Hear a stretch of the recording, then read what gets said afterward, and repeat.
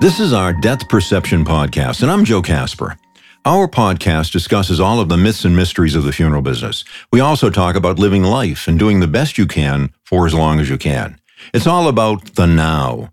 The ultimate statistic. Some people say the two inevitables are death and taxes. No, you can reach a point where you don't pay taxes, but you don't reach a point where you don't get that one death. It's called death perception. And I'm Joe Casper. Now, people talk about their own funeral and what they want to do for themselves. In effect, it is the ultimate layaway plan. Let's talk about funerals and funeral arrangements. Let's talk about the future of funeral services. I am a funeral service provider who looks at death perception positively.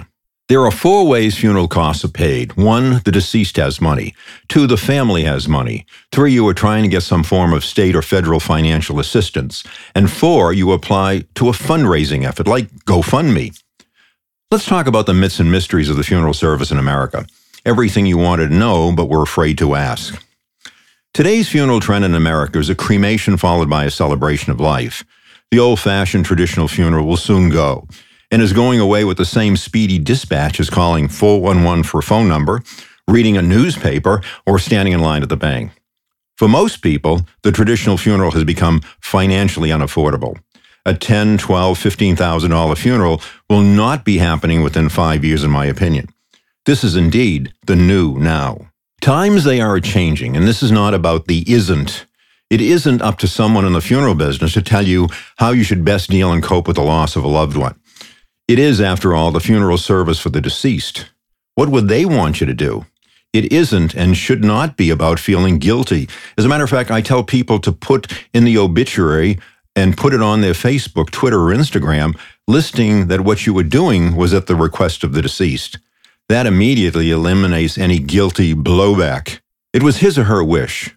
Eliminate the guilt factor when making funeral arrangements. It is simply their personal choice. It is also very important to keep your underwear drawer clean and in order. The reason being is if something were to happen to you like death, someone will be going through your underwear drawer and every possession you have. One family went into the home of a relative who died, and he had lots of rolled up socks in his underwear drawer. Who wants to keep and wear used socks? So they got a bag and threw them out with the trash. When other family members arrived the next day, they went right to the bedroom and opened his underwear drawer. The drawer was empty. They said, "What happened to his socks?" The other family members answered, "We threw them away." Those socks were his savings account. He would fill them with cash and place them securely in his underwear drawer. There is a very good reason that everyone should communicate with each other before trashing the contents of the underwear drawer. Clearly, everything has meaning. Everything has meaning. For example, funeral directors charge different for exactly the same cremation service. It is important to shop and compare. You do it for everything else. Why not for funeral services as well? The question is, why would you pay lots more for a cremation service? I had a very nice woman call me and ask, they want thousands more for a simple cremation, and you charge thousands less. What is the difference? I said, sounds like thousands more dollars to me. As my mother said, always get a second opinion. We encourage families to do that for every type of funeral service. That was not always the way. People who were faced with a funeral emergency would go to a funeral home, get a price for a funeral, and then pay that amount. Would you do that with any other personal service? No, of course not. Why then would you do that with a funeral service? If there is an immediate need, contact a few funeral homes and ask them what they would charge for just a removal. It's all part of the Federal Trade Commission price list. Once you make that choice, tell the funeral service provider to do just that and nothing else until you meet and decide whether to stay with that funeral service provider or move to another provider. That gives the family time to think and time to plan a plan. In effect, there is no need to rush unless you feel the need to rush. Plus the fact that the Federal Trade Commission prohibits funeral service providers for charging you for anything you don't agree to. They must provide you with the price list and their business card before you make funeral arrangements, not after. Their published price list enables you to effect shop and compare.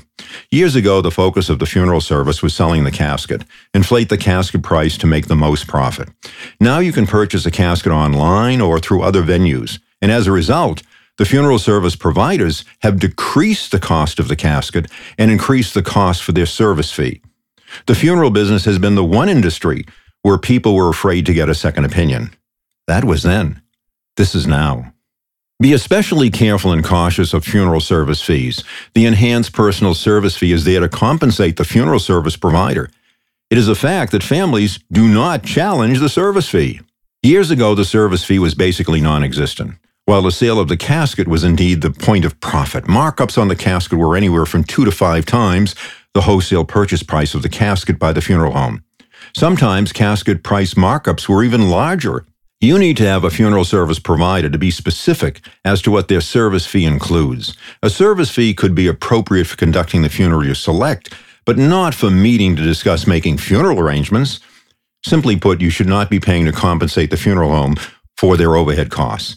When you purchase furniture, do you also pay an additional service fee for their heat, light, air conditioning, and rugs? Of course you don't. Why for a funeral? You need to check the funeral sticker price. A moderate service fee for the service you select may be considered. But here's a funeral home service price list that I'm looking at that has a service fee of over $3,000. Really? You want the a la carte funeral plan, where you pick and choose every item you want from their price list. You always want the option of getting a second opinion from one or more other funeral service providers. You can actually do business with several funeral service providers. Possession of your loved one does not guarantee anything. It's what you cherry pick from the funeral home price list that gets you to determine the best cost for the funeral you specifically select. The idea of a complete funeral cost with no itemization is in their best interest, not yours. Plus, it is a violation of the Federal Trade Commission funeral service regulations. Go online, punch up the funeral regulations, and do check it out. It's important to know your choices and options. We're going to talk about a lot during our Death Perception podcast. The key is to do the best you can for as long as you can. My goal is to give you inspiration from a fresh perspective. We have lots to talk about and much more to discuss. We have lots of now to talk about. Everyone, thanks for listening. If you enjoyed this Death Perception podcast, if you could do me a favor and share it with a friend.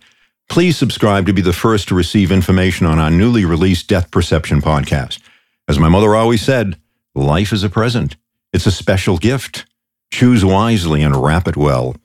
I'm Joe Casper.